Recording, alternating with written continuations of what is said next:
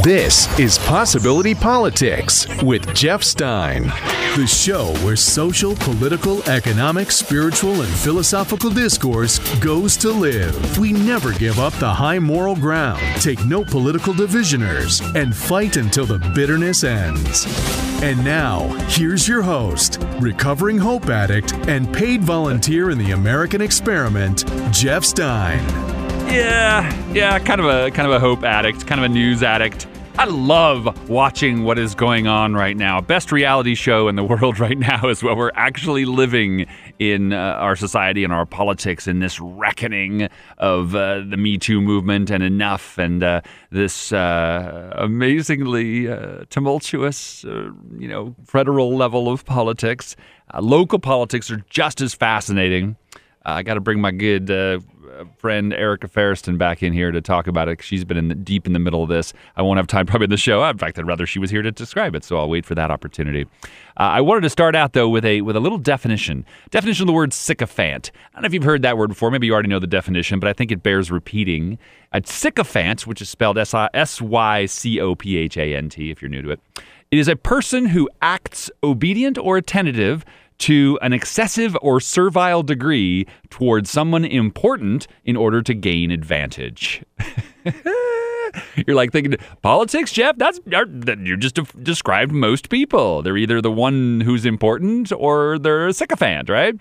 And under the Me Too movement and the Time's Up movement and the Enough movement and the turnover and chaos in the White House, under all that is this second shoe dropping, which is what I call the sycophant bubble. The sycophant bubble is breaking open.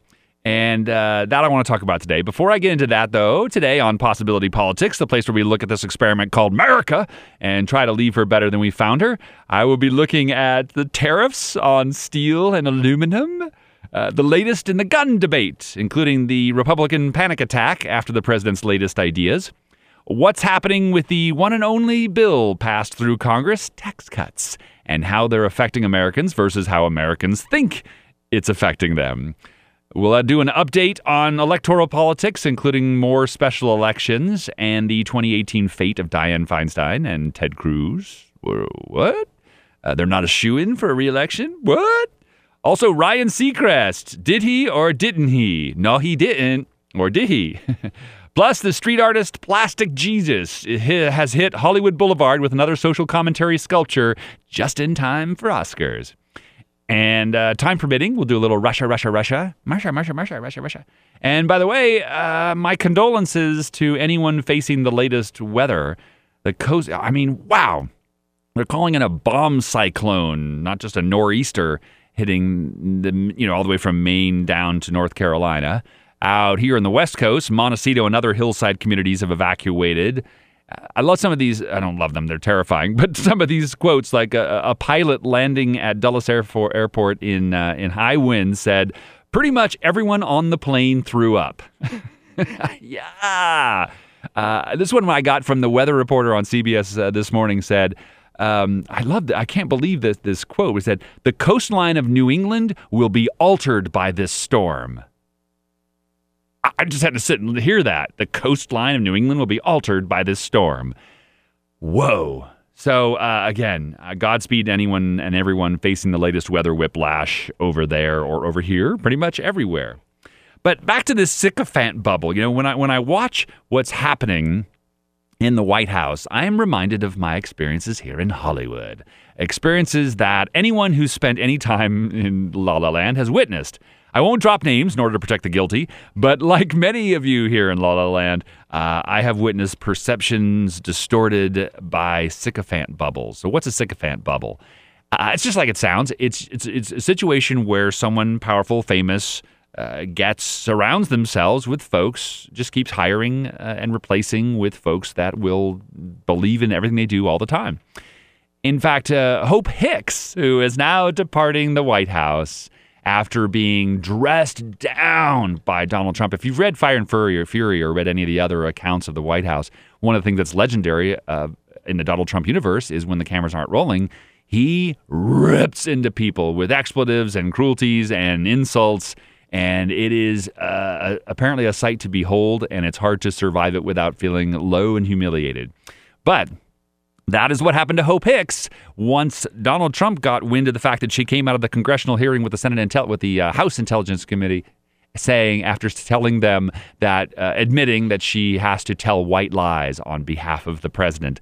When he heard that and she got back to the White House, he tore her a new one, and that apparently made her go ahead and decide to resign. She's doing it, over a period of time. She's giving it her 2 weeks' notice because she's pretty classy that way, I suppose. But Hope Hicks is occupying one of what I call the starring roles in the sycophant bubble. That is the legitimizer. The legitimizer is, now, first of all, she's usually very attractive, always a nice-looking person, male or female, and they're a great communicator. They have that perma-grin, right? Because putting on a smile is the best convincer that everything is fine. But he or she is also the one that loses themselves most deeply in the process of that crusade of the defense of their boss and the defense of what the boss is saying, no matter how insane it might be. Harvey Weinstein obviously had lots of legitimizers around him, pretty smart, intelligent people who would escort women that he wanted to predatorize into his hotel room or whatever. But the legitimizer is the one who slowly becomes a sociopath for the cause, a true believer because they see that their value is lying in the fact of how much willingness they have to lie. And they lie more and bigger, and I've witnessed it firsthand. And I've confronted people that were in the bubble with the truth and looked them in the eye, the legitimizers, and they came up with a new lie right in front of me. And because they just get lost, they lose themselves in their own sociopathy. They just think this is how it works, especially young ones. Hope Hicks, 29 years old, not super young, but definitely not old and wise, and she's been with him for years. In fact, she's one of the last ones still with the White House, who was from the original. Dan Scavino, I think, is the last person who was around and part of Trump's circle, other than Jared and Ivanka, who was around as part of Trump's world before the presidency. And, she was one of these folks that I have some sympathy for because I've seen it before. They're pretty, they're attractive, and they come into this world and they think this is how it works, and they get rewarded regularly and praised for how well they're willing to lie. And it just gets worse and worse and worse. So when we come back, I want to get a little deeper into that because that's going to kind of weave through all of the different stories today, including the one about Plastic Jesus and about tax cuts and everything, gun control. It all has to do with that. So thank you for listening. We're going to keep going here in just a minute on Possibility Politics. This is Possibility Politics. I'm Jeff Stein. Thanks, Juan Velasquez, producing the show. Thank you, Premier Networks. This is the place where we look at this great experiment called America, like I said, and leave it better. It's the independent state of mind, where we look at this gorgeous country in all her complicated glory and love her exactly the way she is. She's doing just fine. We're doing well. This is an awakening. This is the greatest social, political, economic, spiritual, technological renaissance in the history of mankind. If you look throughout our world and throughout history, you will see that in times of high contrast, high struggle, high conflict, that is when the greatest amount of growth occurs. It's like 1968 all over again. It's weird how it's like 50 years pretty much to the moment, and we're back in it, and we're back in the high growth. And it's good. It's good for us, and including this kind of stuff, the reckoning with all these different movements, and now the recognition that part of the reckoning is the sycophant bubble, is those who are willing to enable it, who feel like, well, this isn't just how it works, well, then I'll keep doing it.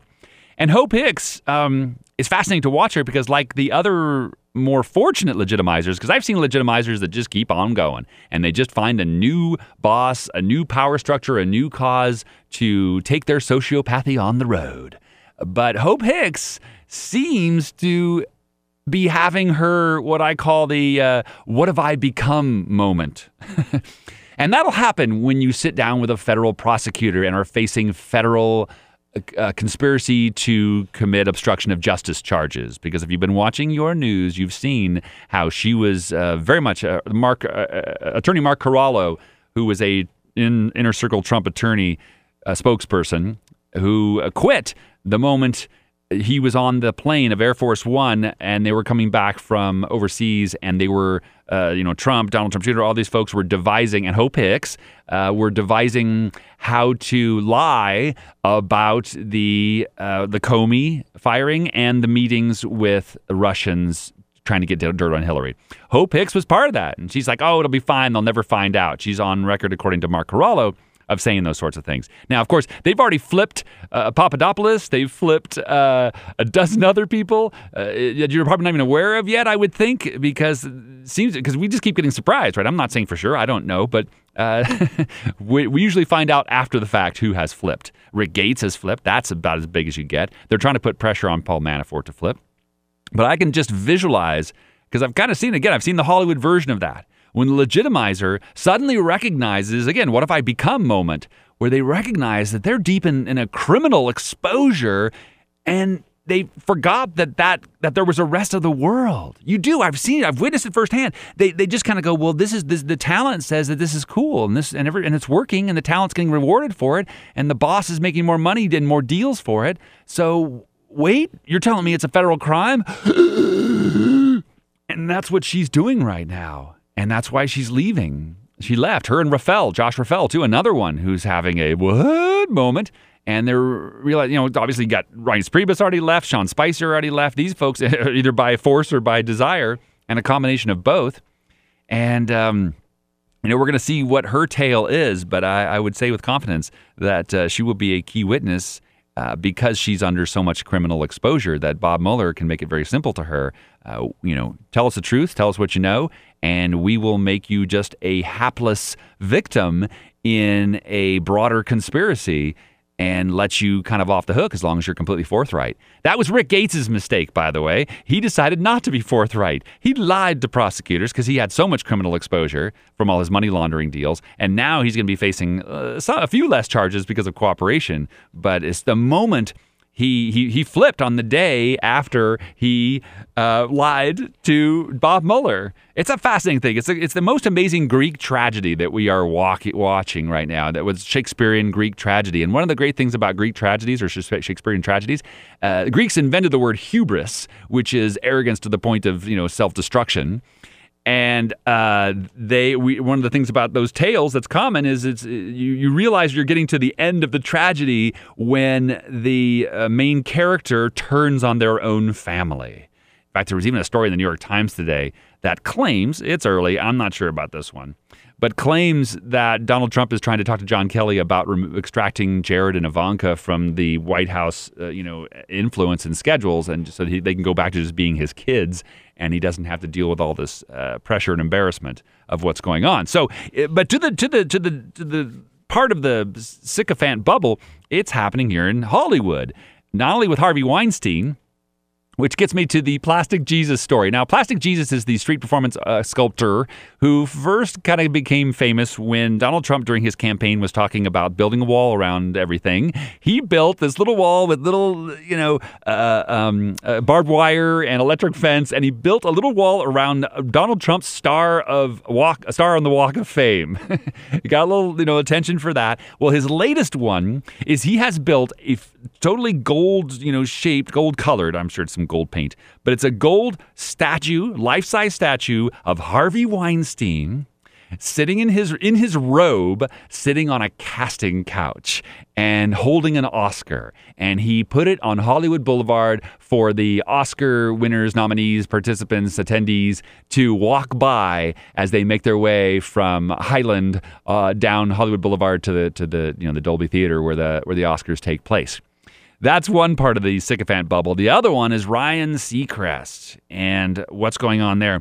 The story keeps getting traction. You probably saw it, that there was a stylist who claims that she was sexually harassed by him, and there's a very graphic, specific things that she claims he did. And what I'm finding is different. In this Me Too generation, for the first time, people are listening to the woman, because otherwise they would have said, that's one accuser. I believe Ryan Seacrest. He's a giant commodity. Forget it. We're not going to talk about it. But this time it's being taken seriously, and so there's an actual debate out in the open there. But it's open to a couple different things. One, there isn't a second accuser. So for my money, I don't know what your opinion is, but as I see the he said, she said, it has been a very equal he said, she said.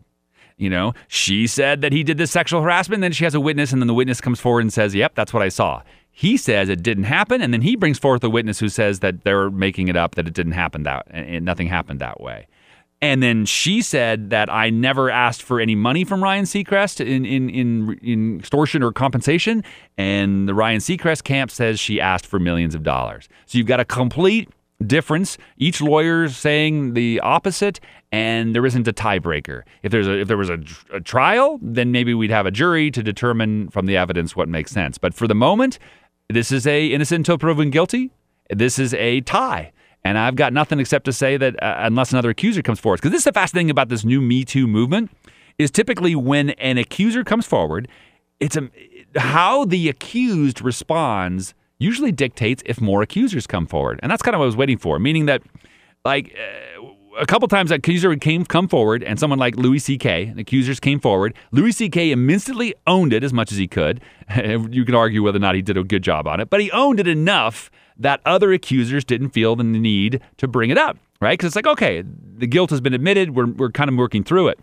But like in the case of Dustin Hoffman or some of these other folks, when they absolutely categorically deny it, like Harvey Weinstein, then you get this flood of other accusers going, oh, no, you didn't. I am not going to let you get away with this. You're not going to just be able to just go, oh, yeah, it didn't happen.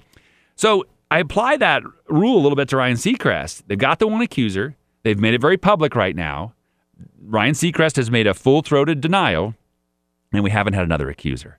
So does that make him more innocent, more guilty? It really just makes it a tie. I do not know. And so therefore, in a tie, innocent until proven guilty, we all got to just kind of move forward. But one of the things that is happening is we also recognized in that dialogue that the E! channel, which is basically owned by Ryan Seacrest, the Kardashians on there, that's his product. The executive produces, I don't know what percentage of what's on E!, but a lot. Somebody else would know better. But they've exposed some serious pay disparity at E! And so the story goes. Again, I'm not working there. I haven't seen their balance sheet. But the report, the news copies are talking about how if you're a man at the E! channel, you get paid twice as much as a female. Twice as much. I mean, they've got like hosts that are sharing the same show that came on at the same time, and the female host gets one half as much as the male host. So that exposed their, a version of a sycophant bubble that allows that to just perpetuate.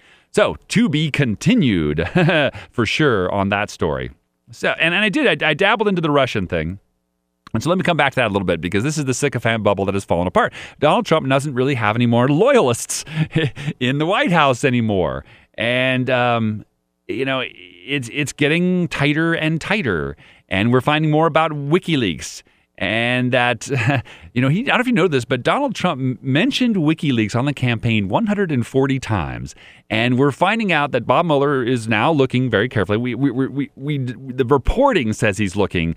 And if the reporting says he's looking, that means he started looking 4 or 5 or 6 months ago, because the reporting tends to be delayed. It's not because they're bad reporting. It's just that it takes usually a little while for the leakers and the exposers to be brave enough to jump out and admit to it. But, it is getting worse for these guys, and we're starting to recognize that Roger Stone and then company, they were at least aware that the Russians had hacked into Podesta's emails and Hillary's emails, and we're going to roll it out. And then, of course, he's got lots of moments on the campaign trail where he mentions WikiLeaks and how great it is. And then, of course, the classic quote of saying, well, Russia, if you're listening, find those emails. Well, they had already found them. Interesting. And they released them. And they promised they would, apparently, at least to folks like Papadopoulos. And so the only way that Donald Trump could even remotely have some reduction on his criminal exposure, because his obstruction of justice is clear, is if he somehow was the most ignorant person ever.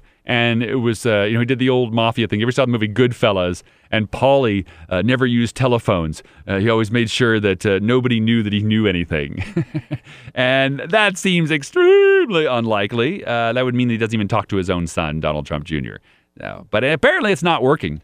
And people think, because they've been attacking, or not, that's not working. Their attacks on the FBI, the attacks on the Justice Department, it has only doubled down the resolve of folks like Jeff Sessions.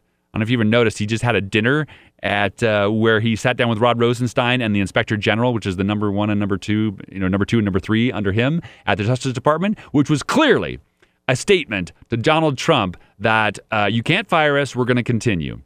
And the American people seem to agree. They did some polling, and they said that 58% have some or a lot of trust in Mueller's investigation. And 57% say they have little or no trust in Trump's denials. And 75% of the populace said they take the charges filed by Mueller seriously. Most of them say they would take it very seriously. So the noose is tightening. We're going to watch this one unfold. It's going to be a little while. Paul Manafort goes on trial in September. I would look for a plea deal before that, because he's got so many counts.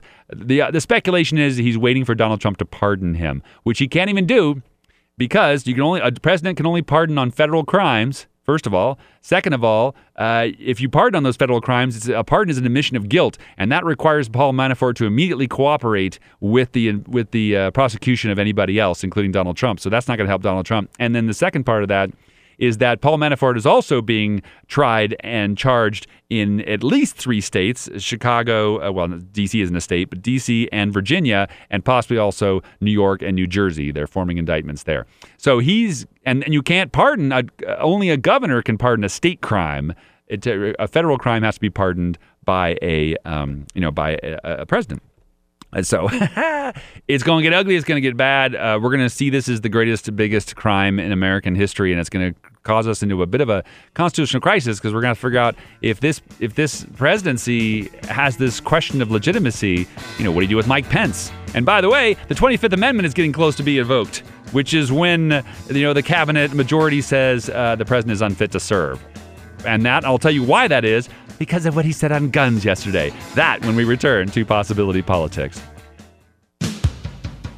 You've tuned into Possibility Politics, the home of truth, justice, sarcasm, laughs, and epiphanies, all while looking at the American way. I'm Jeff Stein. Thanks again, Juan Velasquez, putting the show together.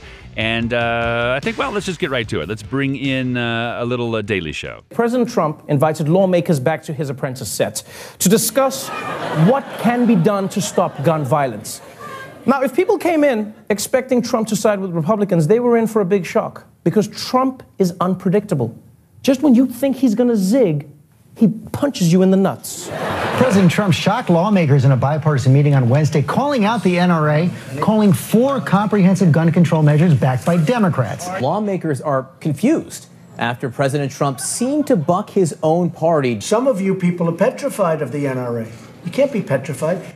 Yeah, Donald Trump attacked his own party for being scared of the NRA. I did not see that coming. That was the craziest twist since the end of Usual Suspects, Yeah, like when we found out that Kevin Spacey molested Kaiser Soze, that was just mind-blowing. And if you thought Trump was going rogue when he attacked Republicans and the NRA, wait until you see him supporting the Democrats. Oh, man. Mr. President, what do we do Dianne about Feinstein. weapons of war easily accessible on our streets? You go into a store and you can buy an AR-15. You can. You can buy a Tech-9. I mean, you can buy all these weapons. Joe and Pat, you're going to have to discuss that. You'll sit down with Diane and everybody else, and you'll come up with something.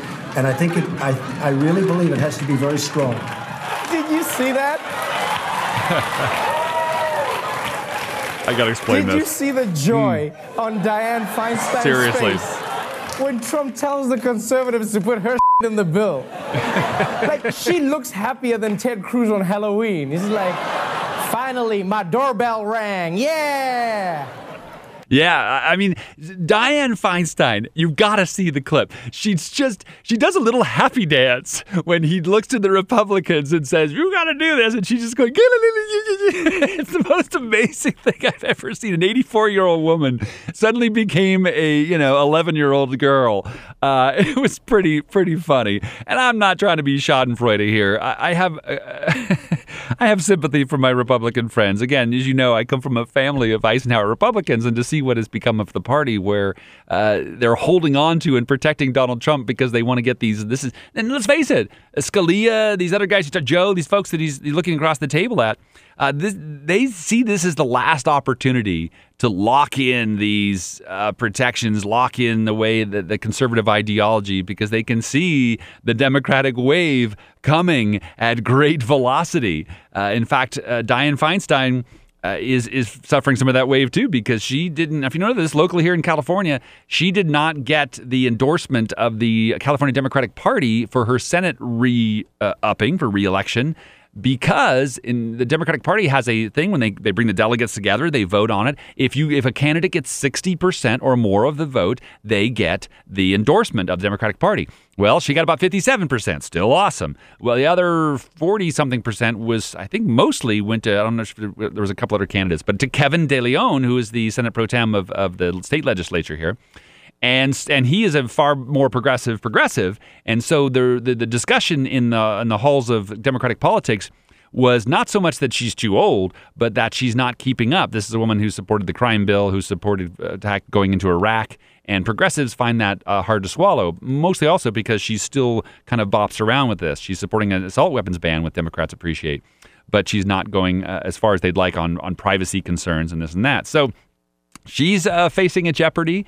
And the Republicans are facing the reality of this because the Republican Party has cultivated a electorate that said that they've said to them, you have to have everything or nothing. This is how it works, and that liberals are the absolute enemy. Don't ever trust them; they're all bad. And so, if a Republican isn't hard enough and hard line enough, they're getting primaried or they're getting in jeopardy. And of course, it's a waking up a Democratic electorate like we've never seen before.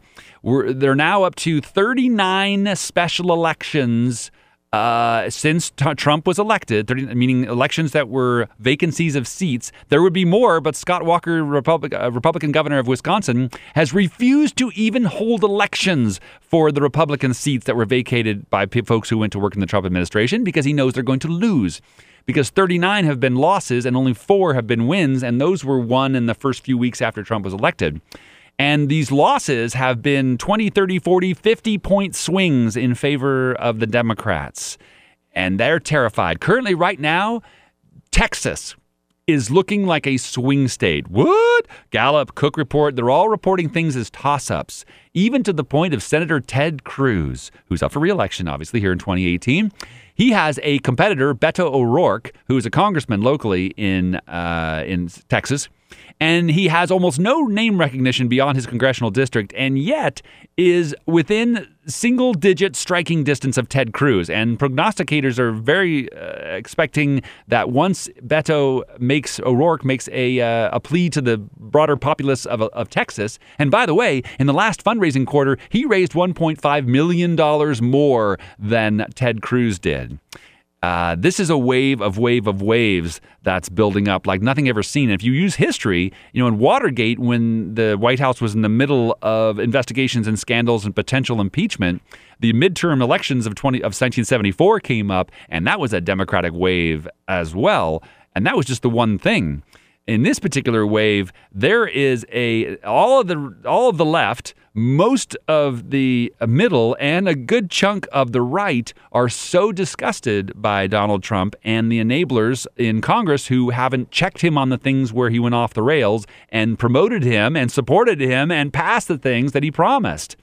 Right? Because a lot of things that Donald Trump promised to do that the Republicans were really on board. In fact, a lot of them, the whole entire country was on board. Infrastructure, healthcare, some real reforms, and he can't get any of it through. And they're pretty pissed off about it, to say the least. So, and to that, as we return back to the gun debate, I want to, in just a second here, I want to bring up how this is being received on the right. Because what he said, I'm going to play the other quote that Donald Trump said about what you should do with people like the shooter in Parkland. And it had rhymes with raking your runs away. It's not pretty, and the Republicans didn't like it. And so when we come back, he lost one of his biggest sycophants in that process. Thank you for listening. We'll be right back here at Possibility Politics.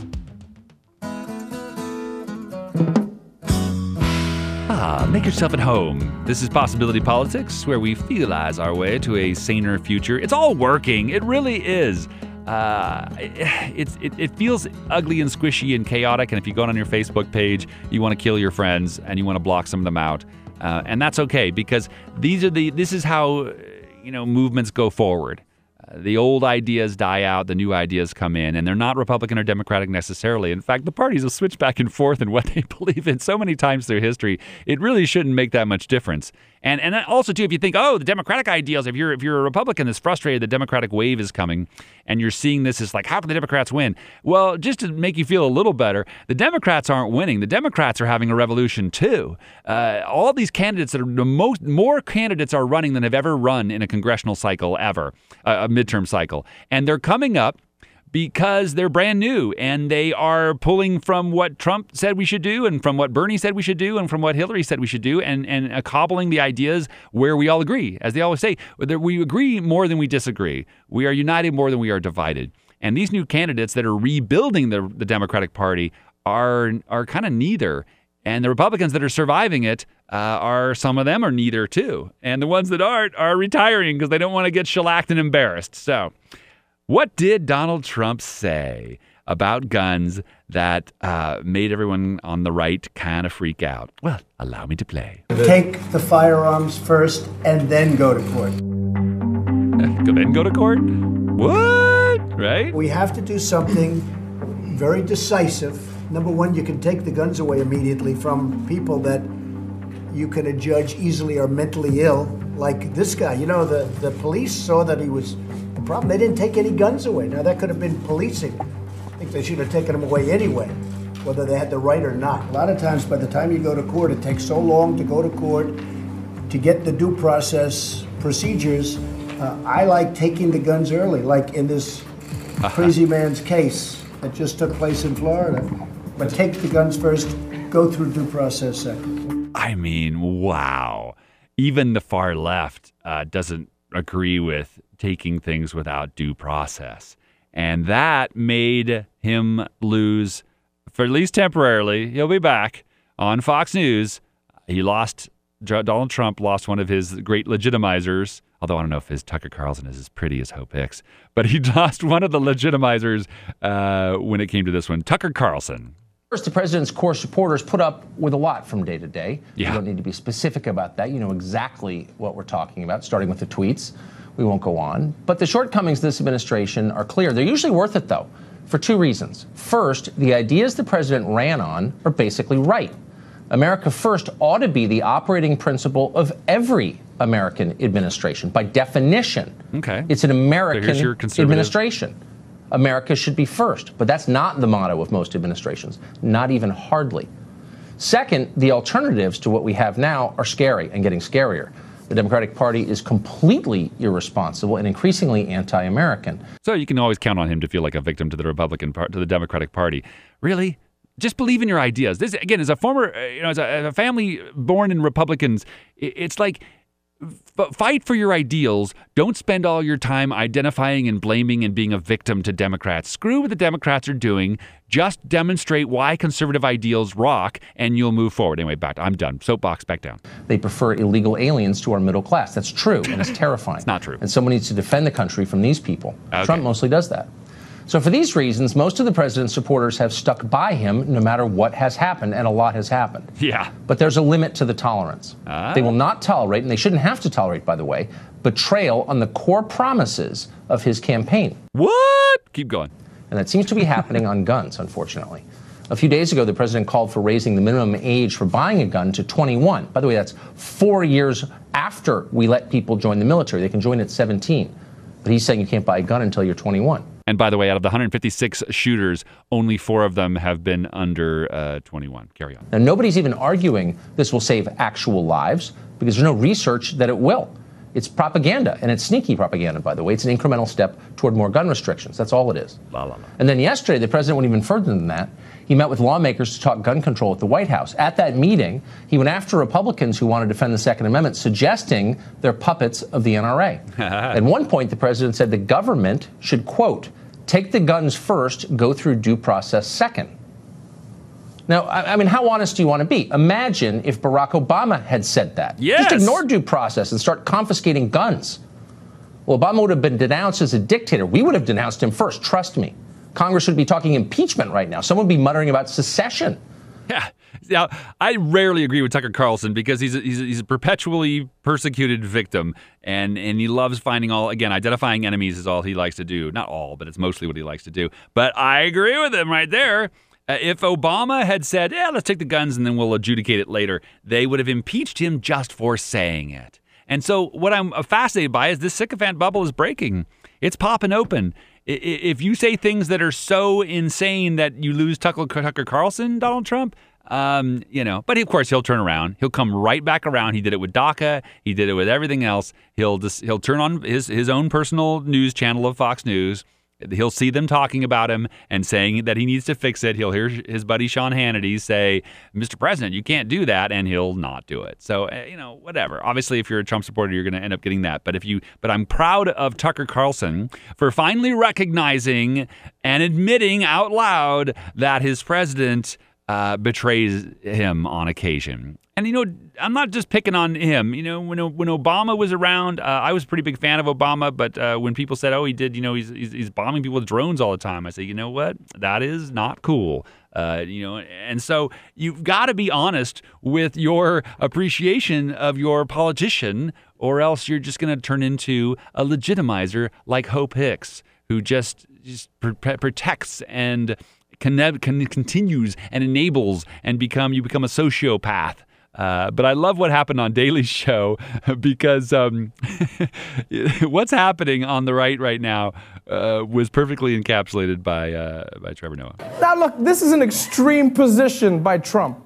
Right? It's even more extreme than the Democrats were asking for. And I guess yesterday, some people on the left got a glimpse of why Trump's people love him so much. He wants to take action, and he's not going to let anything stop him. And people on the right got a glimpse of why people are terrified of Trump on the left. He wants to take action, and he's not going to let anything stop him. See? Yeah. And, they thought, it'd be fine. It's this weird thing we tell ourselves. And they do it on the left and right. It doesn't matter which side you're on, where you decide that here's the candidate. And if we want to keep being a winner, we're just going to have to ignore all these horrible character flaws. And we'll still say he's a Christian, even though he bears false witness. He's constantly in 4 to 7 of the 7 deadly sins in a perpetual condition. He is not blessed of the peacemakers. And that's okay. We'll just because, we'll get our policies through. How much are you going to sell out your soul to get what you want? Now, fortunately, so many of my Republican friends have recognized this, and there will be a rebirth. But it appears the only way there'll be a rebirth is after a giant cleansing. So one more thing before we jump out of this is that tax cuts, right? These big tax cuts, which are starting to have an uptick in their popularity. Okay, good. All right, Republicans, you did something that people are okay with. They're actually kind of enjoying, right? The problem is it's not based on an accurate process of what they are receiving. And in this case, I have to actually jump over and get a little another commentator to do it because they did a nice little wrap around on this. So I think this encapsulates the debate, and we'll come back around on the other side. As tax cuts are in the books, companies start sharing the wealth, dishing out bonuses. Corporate America takes the chance to pay out hundreds of millions in tax-related bonuses, with AT&T and Comcast handing out $1,000 to a slew of employees citing the tax deal. Right, remember that? 2 U.S. airlines have joined banks in dishing out $1,000 bonuses in the wake of the new tax deal. More than 3 million folks have already gotten these $1,000 bonuses plus. Business News, as you might recall, was all over the bonuses that were announced by corporate America in the wake of Donald Trump, the Republicans' tax cut, which passed in December. And perhaps not surprisingly, the RNC and the White House got in on the action, too. They would send out press releases touting all the money Americans would be getting back in their paychecks. But there hasn't been as much celebrating about the news of the huge corporate windfalls. Like, just to choose one example, the $29 billion that Warren Buffett says his company, Berkshire Hathaway, gained thanks to the new tax law. Money that Buffett openly stated didn't come from anything we accomplished. As Gene Sperling of The Atlantic points out, that one $29 billion, quote, gift to a single investment firm is enough to give a $1,000 bonus to 29 million workers, and that's every worker in the states of Ohio, Michigan, Pennsylvania, Wisconsin, and Florida combined. That's just one company's windfall, okay? Right. So, just to get a general sense, here's where the scoreboard for the tax bill currently stands. Total amount that's gone to American workers in the form of bonuses and wage increases announced since the Trump tax cut is $5.2 billion, which is not nothing. That's a lot of money.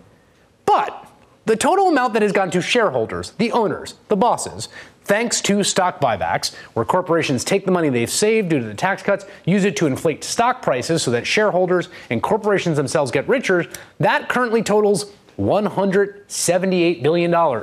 Or, just doing the math in my head here, not reading off the teleprompter, more than 34 times what workers have gotten. This is one place where the president has kept his promise. You will remember what Donald Trump said the week after the election to diners at a New York City restaurant that charges $36 for a burger. Yeah. Thank you. Thank you. Hi, Mr. President-elect. Thank you. Thank you. We'll get your taxes down. No, thank you. Get your taxes down. Thank you. We'll get your taxes down. Don't worry. Maybe the one time Donald Trump has proved to be a man of his word. $5.2 billion to American workers, in theory, of course. Hopefully that'll actually translate out. And $178 billion going to people who already have money, the corporations and the shareholders and this and that. I mean, if that's not stark enough. And by the way, one little thing, they're adding 1.5, this tax cut adds 1.5 to 1.3 to 1.5 trillion dollars to the deficit. So that means that if you're one of those lucky households that got a $1,000 bonus, try to remember that the debt that you now have, because you divide that debt amongst households in America and amongst individuals, if you're in a household of 5 people, you now have $26,000 in debt as a result of that $1.3 trillion. $20,000 to $26,000 for your $1,000 bonus, so that all that money can be borrowed off you and given to corporations. This will not stand. This is why there's going to be a wave in 2018 of other people. In this case, it's Democrats, but it has to be because we're in a two-party system. I wish we had multiple parties, but that's the way it is. So anyway, I wanted to update you on that, and I also want to leave you one more little clip before we get out of here because I promised. In fact, I won't say much about it. I'll just let Stephen Colbert explain the whole steel tariff thing and the CNN chaos. summed it up this way: White House meltdown on full display. Well, the White House tours must be getting really interesting. Okay, now we're passing the Lincoln bedroom. On your right, you'll see John Kelly suffocating Jared Kushner with a pillow. On your left, you'll see the claw marks on the wall left by Steve Bannon as they dragged him to the curb. Let's go. Now, first, what happened today? The president just announced he's putting tariffs on imported steel and aluminum. So, the gun thing is solved, I guess? Moving on. The guy's got the attention span of a goldfish off its Ritalin. So, why? Why did he do this? Turns out Trump's nostalgic for the days of big steel. I remember when I was growing up, U.S. Steel, that was the ultimate company. And today you have so many closed plants. And the NAFTA deal was a disaster for our country. Yeah, we all remember growing up idolizing U.S. Steel. I remember I had the trading cards. I traded Billy Clark, my chairman David M. Roderick, for his CEO Walter Munford rookie card. Just in mint condition. I keep it in the sleeve. Now, I'm no economist, so I can't say whether this tariff is good or bad, but I'm guessing bad because Trump announced it. Yeah. And the Dow dropped 500 points. Yeah. Yes, it sunk like an anchor made of solid American steel. So, the market has spoken. Unfortunately, I cannot repeat the word it said on CBS. Now, it turns out raising steel tariffs may be Trump's best idea since give teachers guns, because most economists agree that Trump's massive new tariffs will hurt U.S. businesses and consumers because it could make things like beer, cars, and baseball bats more expensive. I mean, when I hear that, it just makes you want to get drunk and smash a car with a baseball bat. But who can afford it now? In fact, this was such a spur-of-the-moment decision that all day no one was sure it was even going to happen. In the morning, the White House confirmed it was happening. Then they said it wasn't going to happen. Then they said it would just be a listening session. And finally, they said staff is waiting to tune into the meeting like everybody else to see what happens. Great. The White House didn't even know their own policy until they heard Trump say, "Giant pile of aluminum cans. Will you accept this rose?" Anyway, thank you for listening. This has been amazing. I wish I could cover all the chaos that's happening, but there's only so much of me and so much of the show. And so it'll just have to be until next time. To be continued.